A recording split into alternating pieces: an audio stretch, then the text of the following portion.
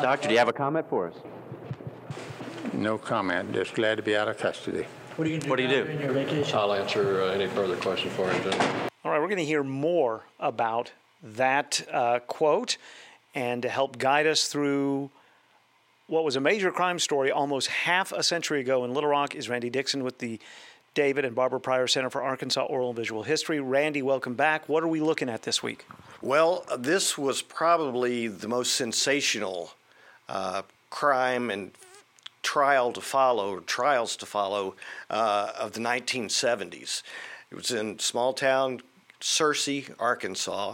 1974, the body of Fern Rogers was found in her home, shot twice in the head, and it caused quite an uproar in town, and there was an extensive investigation by police, and it ended up pointing strongly towards her estranged husband, who was well known in the community, Dr.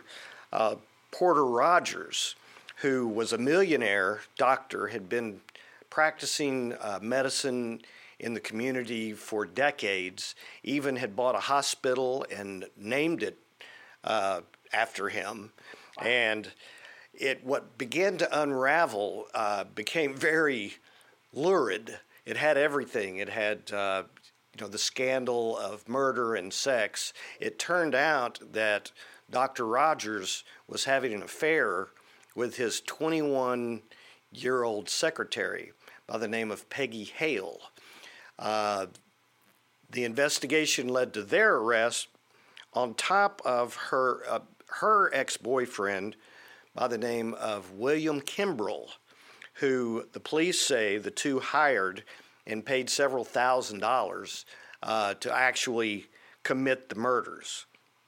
So this sets the stage for 3 trials, and why don't we start off by getting it set up by KATV's John Hudgens. Dr. Porter Rogers Sr. is currently undergoing psychiatric examination in connection with charges he had a part in the murder of his wife last September.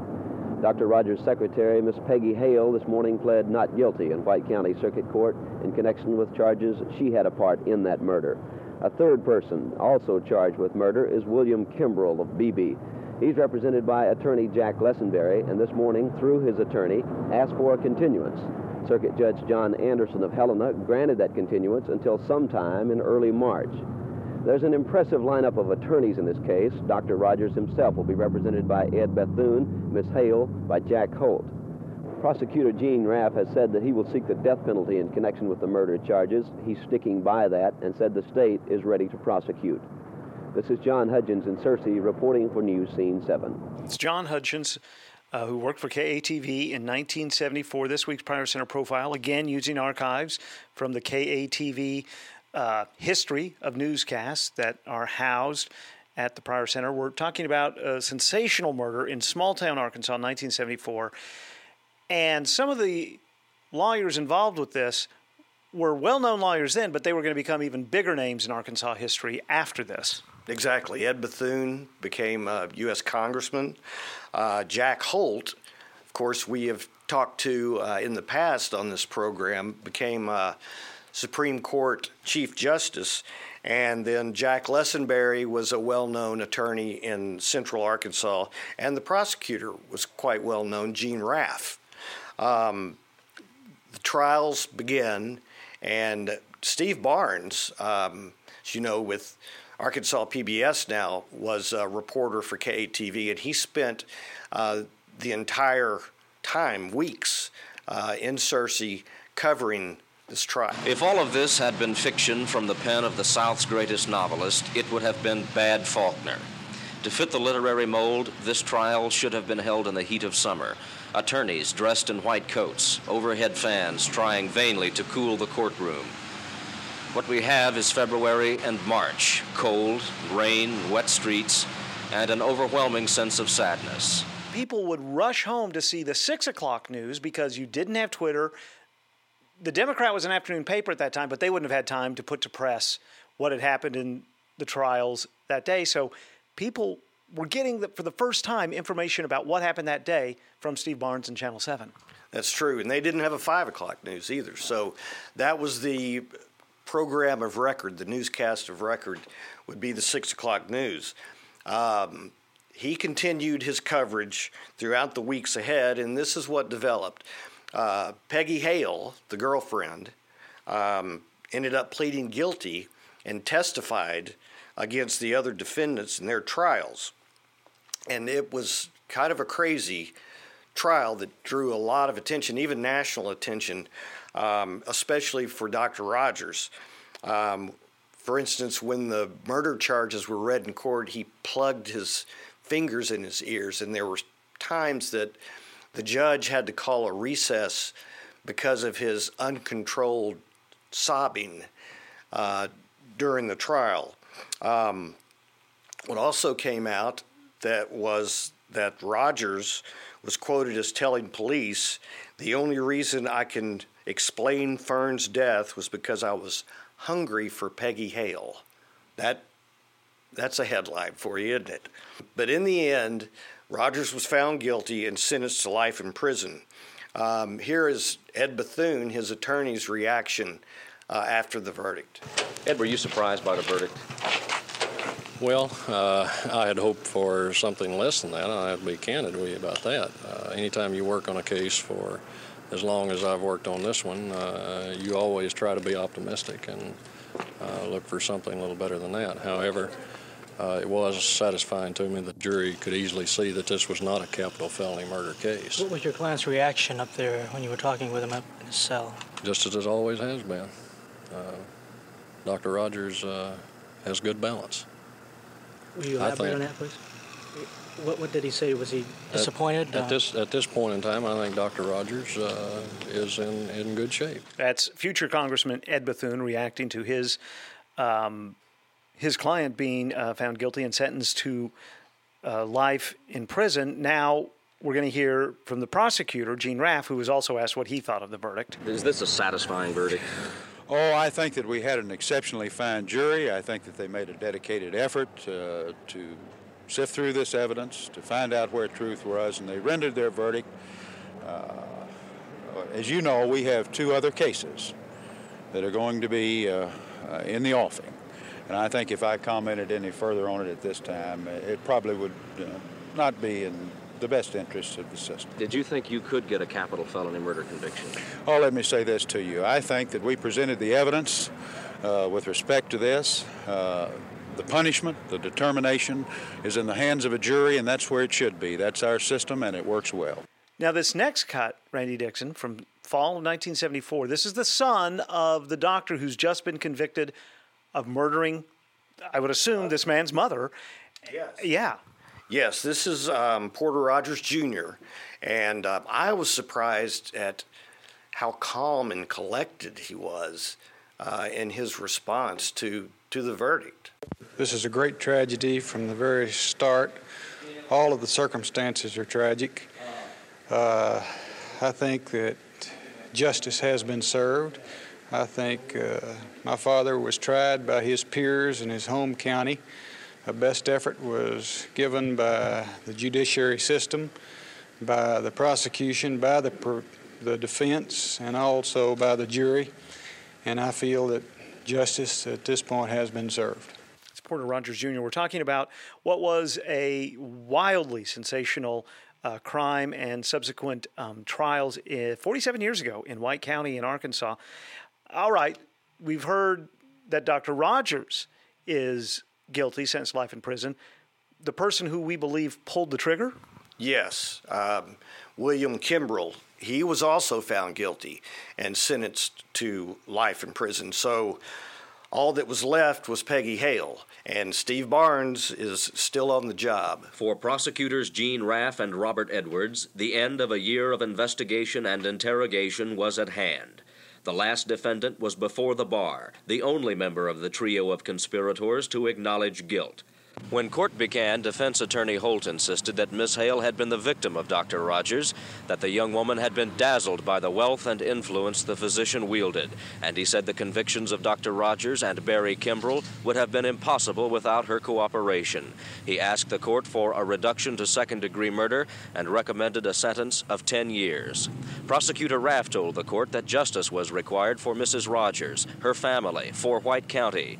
No conspirator was less guilty than another, he argued. They all did their part in the taking of a human life. He agreed to a reduction to second-degree murder, but asked for the maximum 21-year penalty. Judge Anderson noted that conviction of Dr. Rogers and Kimbrell would have been difficult, improbable, he termed it, without cooperation from Miss Hale. It is with some degree of reluctance, the judge said. The charge is reduced to second-degree murder. Anderson then imposed the maximum sentence of 21 years. Steve Barnes reporting in 1974 for KATV. Here's something else that shocked me. This was a story. I was 11 years old in 1974. I was not aware when this was going on. But here's something else that kind of surprises me.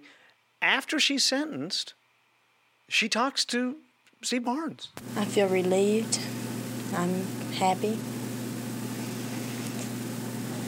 I knew that I would receive a fairly stiff sentence. I think that it was fair. I'm ready to get this part of my life behind me and look to the future. Again, I think one thing this speaks to is the overwhelming near monopoly that television had with a story like this in the mid-1970s. That's true. And it seemed to me, especially during this trial, that everyone was quite open to speak to the cameras. You had all the attorneys, you had the prosecutor, you even had a convicted murderer, Peggy Hale. She pleaded guilty. So let's hear how Gene Raff, he's spent probably more than a year working on these cases and these trials, and this is sort of his thoughts about the whole process. It is difficult for me to see when three people combine together, conspire, scheme, and take the life of a human being. It's most difficult to assign relative degrees of responsibility. I think the issue before the court today was not what are those relative degrees of responsibility, but rather what was the measure of cooperation that this particular defendant had given with respect to the prosecution and to the evidence of the plan, the scheme, and the design. Right. Randy, like you, I am surprised listening back to this just how much access the defendants, those affected by the crime, the prosecutors, the defense lawyers, how much time they spent in front of cameras and microphones. And so Steve Barnes asked the judge of the case about this. Well, and that's very unusual. Judges usually don't sit down in front of a camera and talk about a specific case. But Judge John Anderson from Helena, who presided over all of this, had these things to say to Steve. Judge Anderson, do you recognize an inherent conflict between fair trial and free press? No, Steve, I don't see any conflict. I think it's a matter of mutual understanding and mutual trust. That is certainly what we had in the course of this trial. As you recall, I asked all of you representatives of the media in the chambers before the trial started and told you that I would allow you as wide a latitude as possible within the confines of criminal procedure and in order not to prejudice the integrity of this trial. And I told you that I would let you in on a whole lot of in-camera proceedings if I had your word and the word of the other press that they would not publish anything without my knowledge or consent. And I must say, I had full cooperation of the press. I do not believe that in the course of the trial my requests were violated one time. I imagine this was, Searcy and White County, not that far away from Little Rock, but imagine this was a statewide conversation and watching this lurid trials take place. Yes, and it also received national attention. There were, I believe the New York Times covered it certainly not to the extent that someone in Arkansas or the media in Arkansas would, but it did get national attention. Dr. Rogers, convicted, sentenced to life, but he appeals. Yes, and there was a question of whether or not to let him be released on bond while he waited on the appeal, and these were Gene Raff's thoughts. There's evidence adduced in this trial that the defendant in this case is worth some $5 million.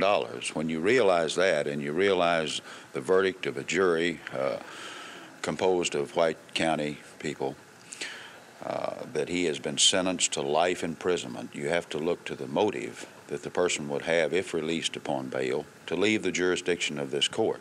And the bond must be consistent with that motive and consistent with his financial assets and resources. Here's another thing that shocks me. Going back in this, he was released while they considered. He sure was. And, you know, you're talking a millionaire who has access to a lot of resources.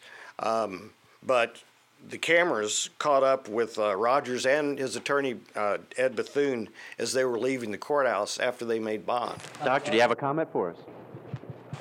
No comment. Just glad to be out of custody. What are you going to do during your vacation? I'll answer any further questions for him, gentlemen. Dr. Rogers is pleased to be out of custody, state and federal, and intends to enjoy himself while his case is appealed to the Arkansas Supreme Court. First thing that hasn't surprised me about this story is the lawyer, the defense lawyer, Ed Bethune, saying, I'll take the questions from here. I'll handle this. Yeah, it's probably a smart move. Yeah. So we put all this to rest, but, you know, Steve Barnes, who has covered this from start to finish, has some final thoughts here in a report on Channel 7. It is highly unlikely, of course, that Miss Hale will serve a sentence even approaching 21 years in length. With time served awaiting trial and with the possible accumulation of good time at the women's penitentiary, Miss Hale could be free in roughly 3 years. Both Dr. Rogers and Barry Kimbrell are appealing their verdicts, so the litigation could easily last another year. But the drama that came of the state's most sensational murder trial is largely, if not completely, ended. It was a case that held captive the attention of the state and much of the nation, a case that exposed the best and worst of mankind. But more than a lesson in human nature, it was trauma for the members of 3 families and all the people who loved them. This is Steve Barnes in Searcy reporting for News Scene 7. Porter Rogers died in prison in 1980, and one little footnote, apparently the inscription on his tombstone reads, "An exceptional man." Well, this is something that I had very little knowledge of, and it's just one of the many things that KATV covered over the past 70 years or so. That's right, and you can see it all on our website. Just Google Pryor Center and go to the KATV section. Randy Dixon is with the David and Barbara Pryor Center for Arkansas Oral and Visual History. Talk again next Monday. Can do.